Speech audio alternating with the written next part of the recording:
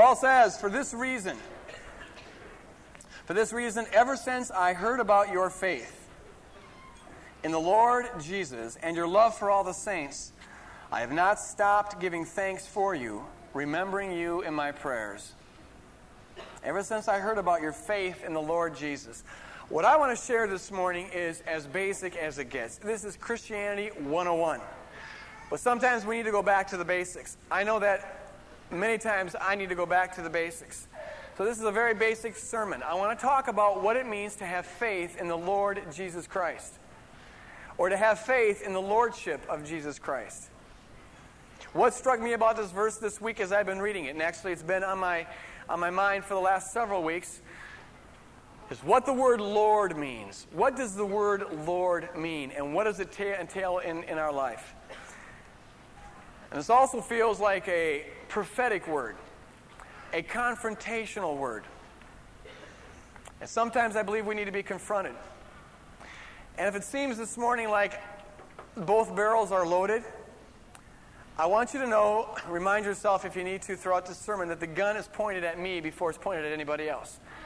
This is something that the Lord has confronted me with in a serious way. And anyone who knows me knows that the last thing that would ever occur to me is to ever be presumptuous enough to think that I stand up here behind a blameless pulpit and pontificate. It's just too obvious that I have no grounds for any kind of credibility for pontificating. What has credibility is the Word of God. And I need to hear, and sometimes we need to hear, some basic stuff about the Word of God that maybe will confront us. What does it mean to call Jesus Christ Lord? Let's pray. Father, I pray that your Spirit would be here. God, how the enemy tries to take truth and distort it, and tries to take grace and make it sound like shame, and tries to take healing words and make them sound wounding, Lord. Your lordship is so graceful and so beautiful and so healing and so restoring. But the enemy would cause us either to rebel against that or to misunderstand it, Lord. Let your Spirit of truth be present here.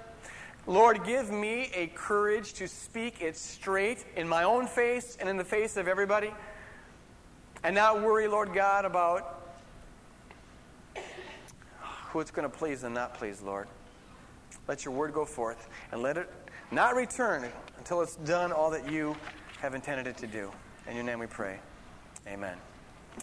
Let me share with you, just start by sharing with you a little testimony about what God's been doing in my life, okay? The last 3 weeks. It's been a very enjoyable 3 weeks. It is the first time since this church began that I really felt I could step away and forget about it. And you need to do that. And just sort of have a retreat and not have this on my mind. And it felt really good. But the Lord was in my face. And I mean that in this way. He was just confronting me about a lot of things.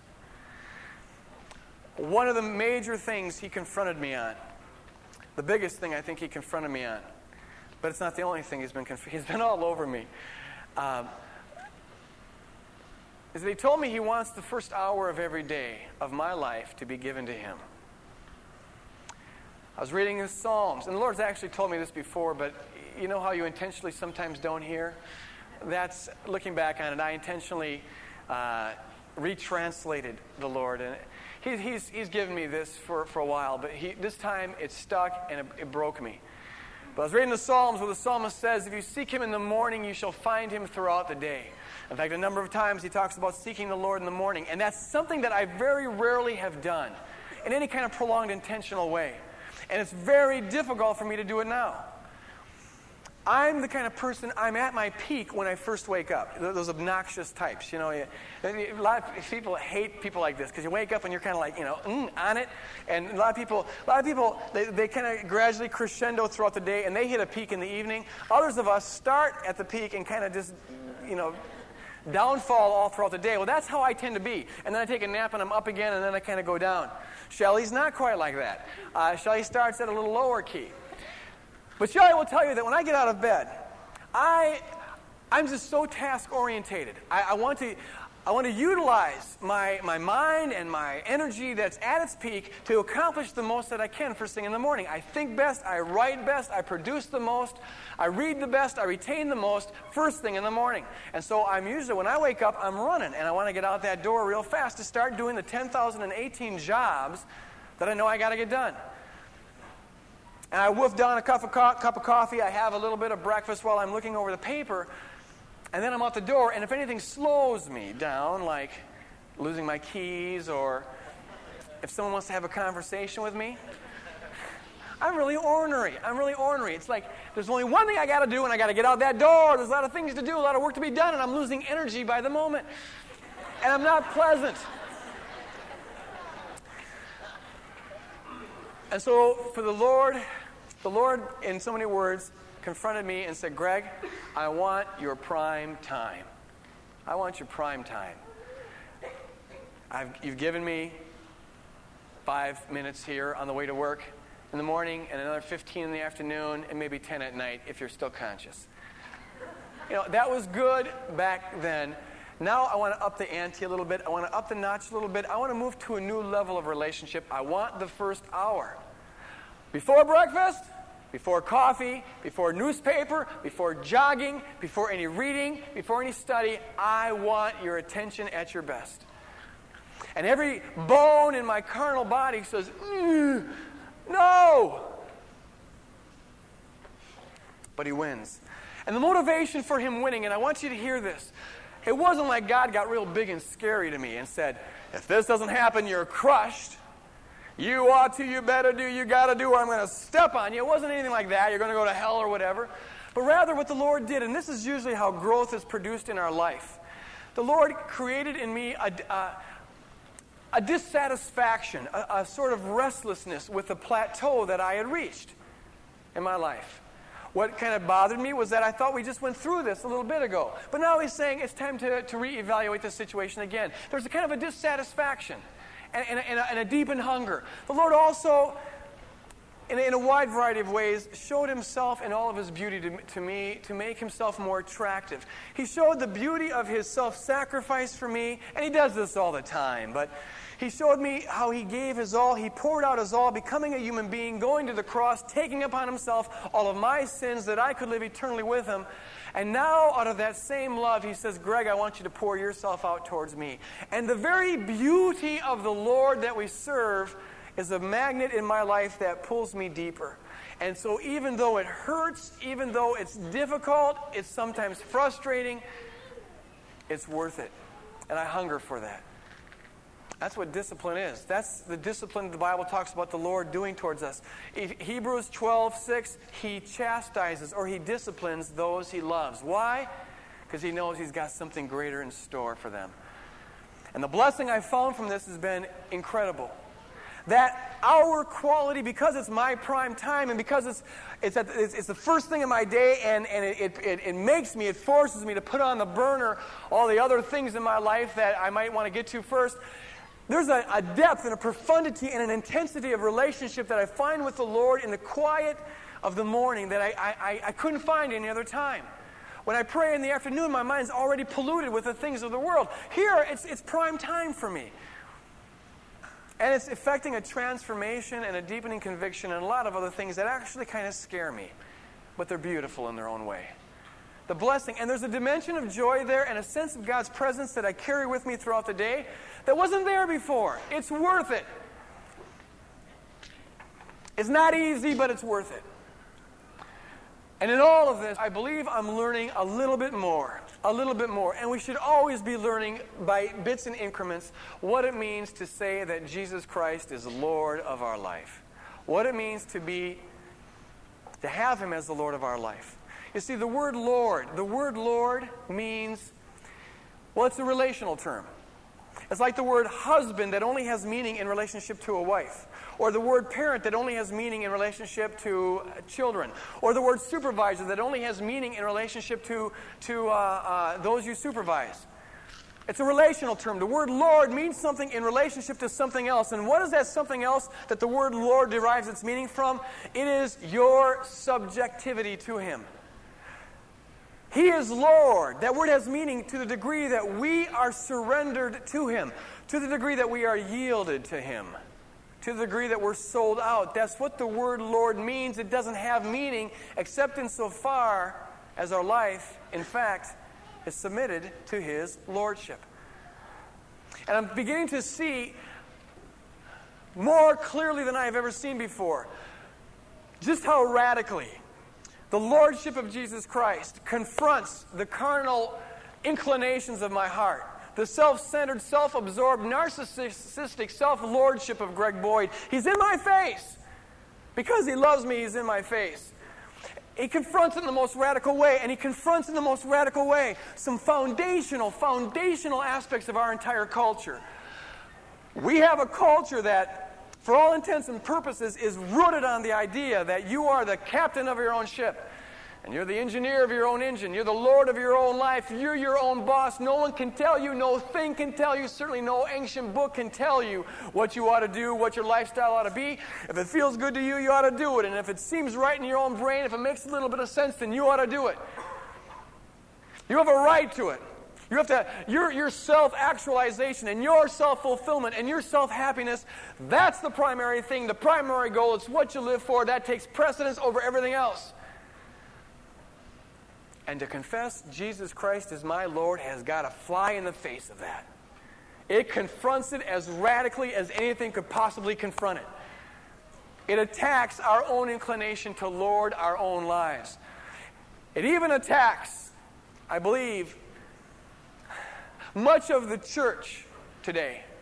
Because to a large degree, this cultural assumption of self-lordship has crept into the church. And it has dictated a lot of what goes under the guise of Christianity today in a lot of different forms. One of the primary ways I believe is this, that there's a widespread trend in churches to think that the main thing is to try to market, try to package your Christianity in a way that appeals to as many people as possible and offending as few people as possible. And so if worship is a little offensive to people, then you water down worship and turn it into entertainment because that's what the crowds are going to like. And with your sermons, they got to be smooth, they got to be polished, and they got to be nice. You never want to offend anything. Don't be in anyone's face. Don't say anything that's going to confront somebody. You make it as nice as possible. You sugarcoat it as much as possible. And it is good and well, and I think a godly thing, to be conscious of the traditional language of the church, religious language that is an obstacle to contemporary people becoming believers. That's called seeker sensitivity. But when we start compromising the content of the gospel, and when we start compromising what worship is to be, and start watering down the passion of the gospel, and start watering down and compromising what we stand for, something is wrong. Because that doesn't exemplify the lordship of Jesus Christ. If you look at how Jesus handled His ministry, you get a very different picture than that. Jesus, He put all the cards out on the table about what His lordship meant. And we just got to hear it. We may not like it. Let's be okay with that. Let's just hear it because it's true. It's in the Word of God. And it's in my face. Let it be in all of our faces. I'm just trying to spread a little misery around here, folks. Okay, so let's listen to this. Here's how Jesus operated. Someone came to Him and they said, "We want to follow you."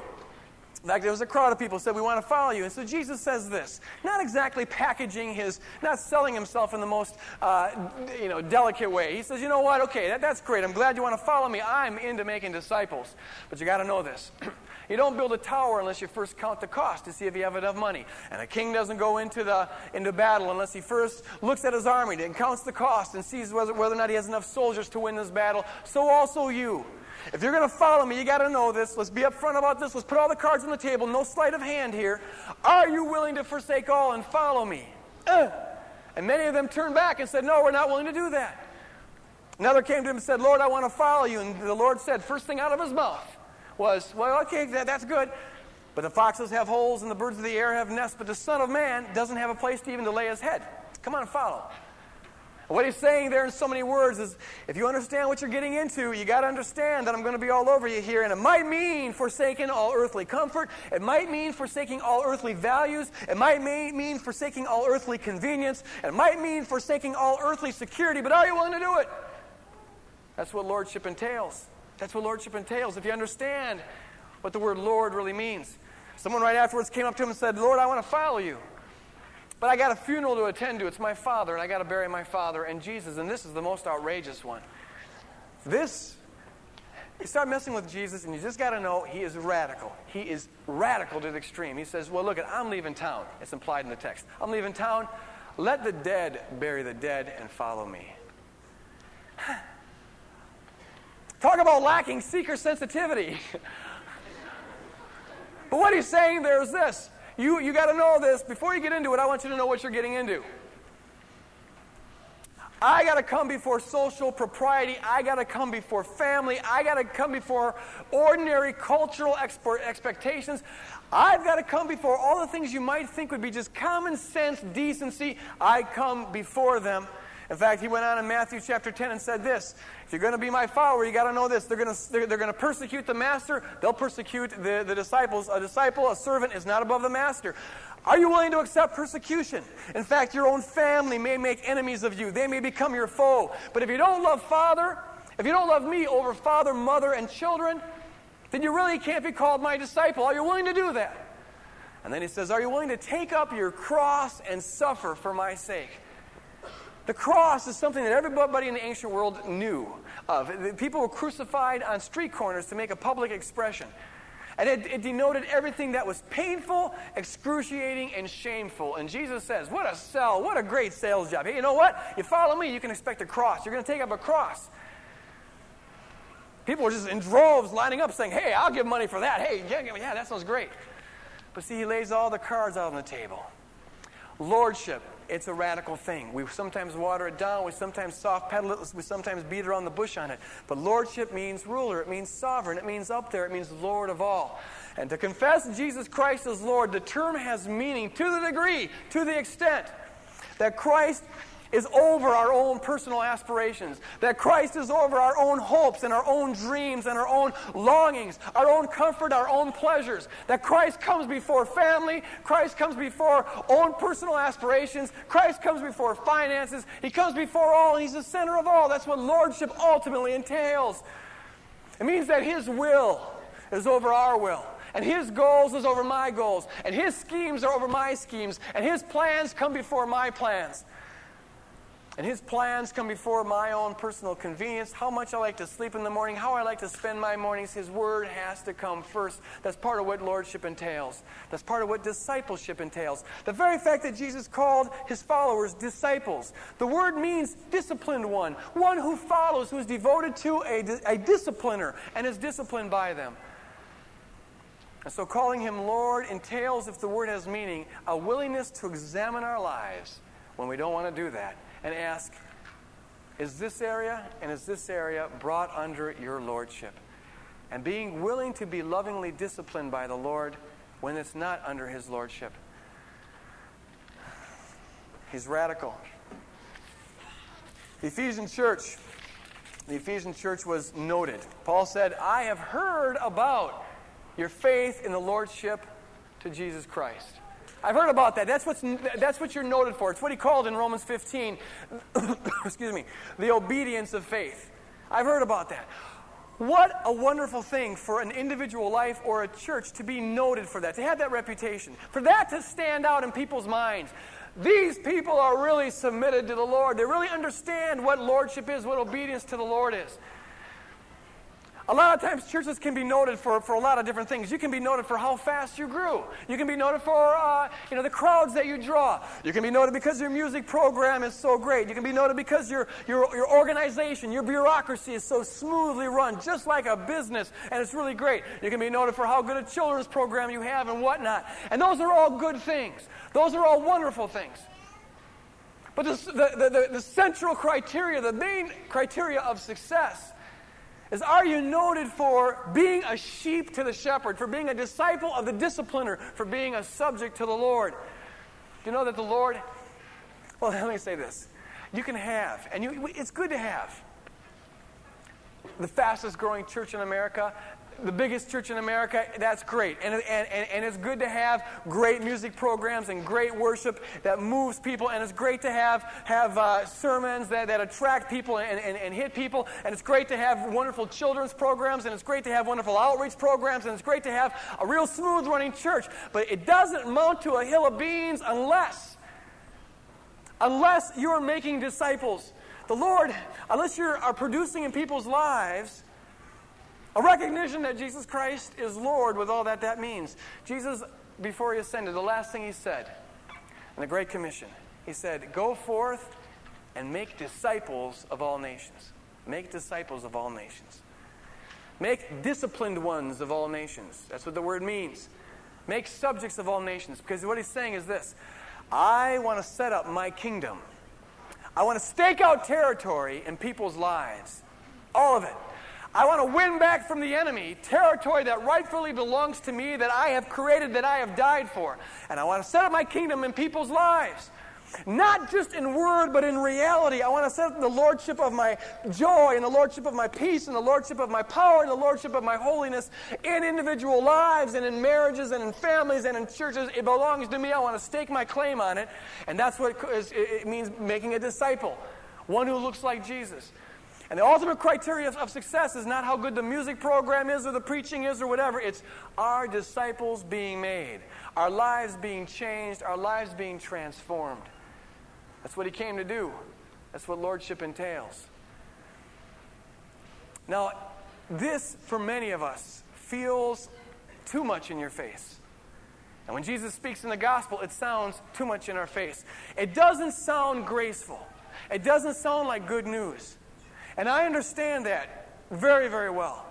A lot of us here have come out of backgrounds, like myself, where discipleship took on a kind of peculiar meaning.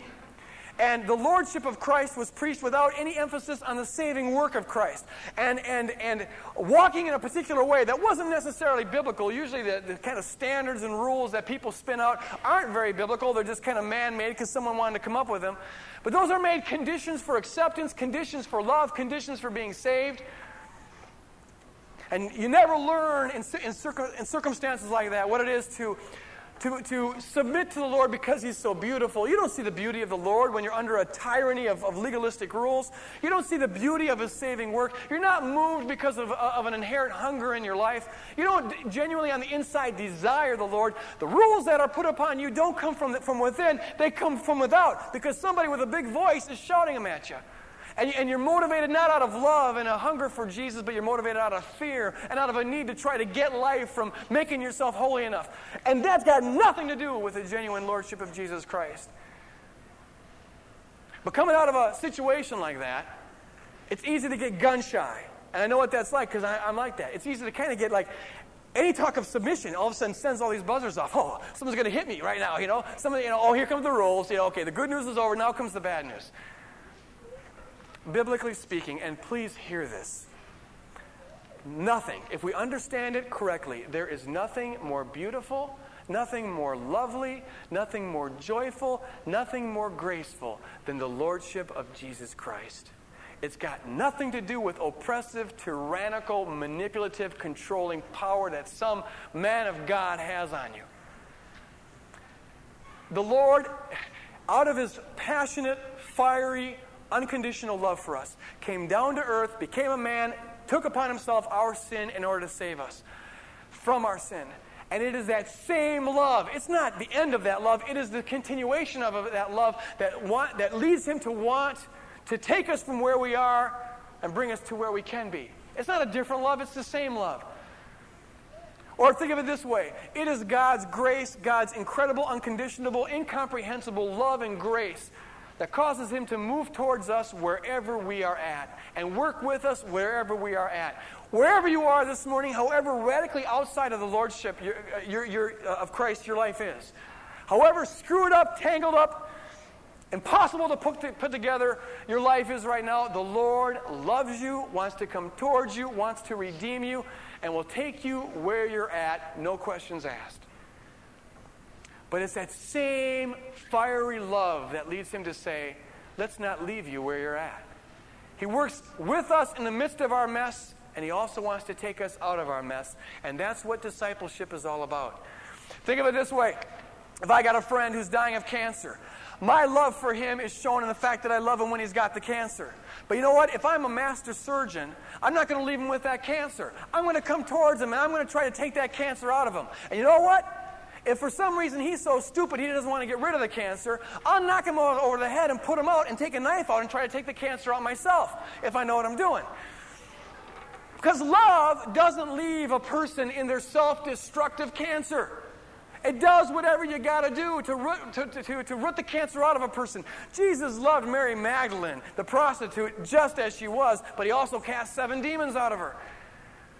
If I got a friend that's an alcoholic, I'm going to love that person. My love for them is shown in the fact that I love them even while they're screwing their life up with their alcoholism. But you know what? Love doesn't say, hey, it's okay, I'll stand up for you, I'll stick up for you, whatever. Love says, I'm going to be in your face. Day and night, I'm going to be in your face. I'm going to get other people to be in your face. I'm going to make your life so miserable, it's going to be impossible to drink in order to free you from that alcoholism. Love sometimes is tough. And to the person who's the alcoholic, it feels mean. They may reject you. They don't like it. But you know what's best for them. And calling Jesus Christ Lord means that we admit that He knows what is best for us. What's best for us? Like getting cancer out of you or kicking a drinking habit. It hurts. There's no easy way to do it. But you never begin to move into the goods of the Christian life until you do it, until you break, until you submit. And the Lord loves us too much to become a mere footnote in our life. He doesn't want to be mere Savior. He wants to be Lord. He wants to be Transformer. He wants to take our lives where we're at and make something really beautiful out of them.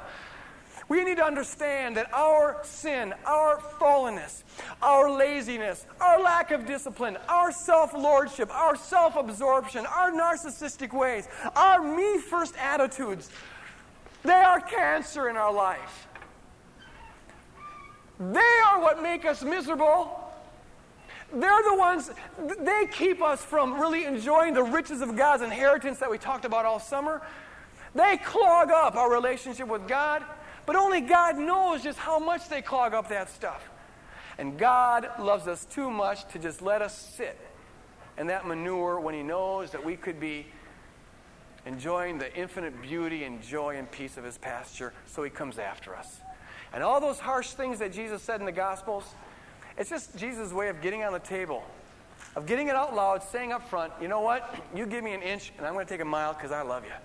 I'm coming after you. You got to know this ahead of time. Before you get into this, you got to know that I want to be Lord, and that's a radical thing. I want all of you. And it's going to hurt. It's going to be painful. I'm going to do surgery. But you give me an inch and I'm going to take a mile, because I'm not going to settle for letting somebody that I love sit in the quagmire of their junk in their life when I can do something about it. So I'm coming after you. It's the great physician, the discipler, who comes after us to do radical surgery on our life. He wants to do radical surgery on our attitudes. He wants to do radical surgery on our lifestyles. He wants to do radical surgery on your bitterness and on your unforgiveness and on your jealousy and on your gluttony and on your greed. He wants to do radical surgery on the way you treat your spouse and the way you treat your kids and the way you are at the office. He wants to do radical surgery on your habits, and He wants to do radical surgery on your sex life. He wants every part of you, because He knows what you could be enjoying in life if these things were rightly prioritized. He wants your time and He wants your priorities, and He's going to be in your face until He gets it. Because He's mean and nasty. Sometimes it feels like that in the flesh, but it's not that way at all. It's because He has got this intense, burning love that cares too much to let us go on where we're at. So He's in our face. And He warns us ahead of time He's going to be in our face. You got to know this about me. I'm going to be all over you. I'm going to be all over you. What's required of us is simply to break. Know this ahead of time. The Lord is out to smash everything in your life that comes between you and Him. Not because He's self-centered, but because He loves you so much. He's out to smash it. Our job is to submit and to break. Maybe you're here this morning and you're saying, I can't do that. You know the area of your life that is just uncontrollable, outside of, it's just compartmentalized out there by itself. Everything else in your life is okay, but this area is not under His lordship. You know what? You can't do it. You can't do it. So God goes one more step in His grace, and He says, you know what? If you are simply intentional about letting me in, I'll do it. Led by power. You know, the Bible always talks about holiness in terms of yielding. Yield to the Spirit of God. Break. Let Him in. Give Him your all. You can't do it on your own, but what you can do is saying, Lord, the intention of my heart is to say, you have it. I belong to you. Whatever you want to go, I want to go. I can't let it go on my own, but help me to let it go. And you will fail. Peter failed after he confessed Jesus Christ as Lord. He denied Him 3 times. The Lord was in his face again, though. And they started where they left off. This morning, if you're not a believer, I implore you to come forward here and accept Jesus Christ as your Lord and Savior before you leave. There's been no easy sell here. I haven't tried to soft pedal everything. You come forward here, it's going to cost you your life. But if you lose your life, the Bible says you'll find it. If the Holy Spirit's working in your life, if you have a heart to receive it, there's something right this moment that is saying yes to that. Yes to that. If your heart's not open, you're mad, you're offended, you think I'm the biggest jerk in the world, and that's the way it ought to be. But if the Holy Spirit's working, I implore you to come forward and let the Lord take your life. And for believers here, I just say this, where are you? Where are you? Only you can answer that. This isn't any kind of a shame thing, it's an encouraging thing. This is good news. Let the Lord just look at your life naked. And let Him honestly point out areas where He wants to work on. Let it be a radical thing. Radical lordship implies radical obedience. And maybe you also want to come forward here this morning and spend a little time just breaking before the Lord. If the Holy Spirit's moving in your life this morning, I encourage you to do that. I encourage you to do that. Let's close with singing a prayer. And I really want to sing it as a prayer. Jesus, Jesus, Lord to me. Master, Master, Savior, Prince of Peace. And as we do that, in our hearts, let's intention that to be a reality. And this morning, if you want to accept the Lord as your Savior, or you just want to break before the Lord, I encourage you to come forward. And if there's something in your mind that says, oh, I'm afraid of what people might think. That's a crock, first of all. I mean, it's not a crock that you think that. It's just a crock that somehow we got the idea that there's something wrong with being imperfect. I detest that idea. But you know what? Maybe that's another area of your life that has to break. Who gives a rip what anyone thinks anyways? But no one's going to think anything. Come forward and break before the Lord. Let's stand and sing this as a prayer to the Lord.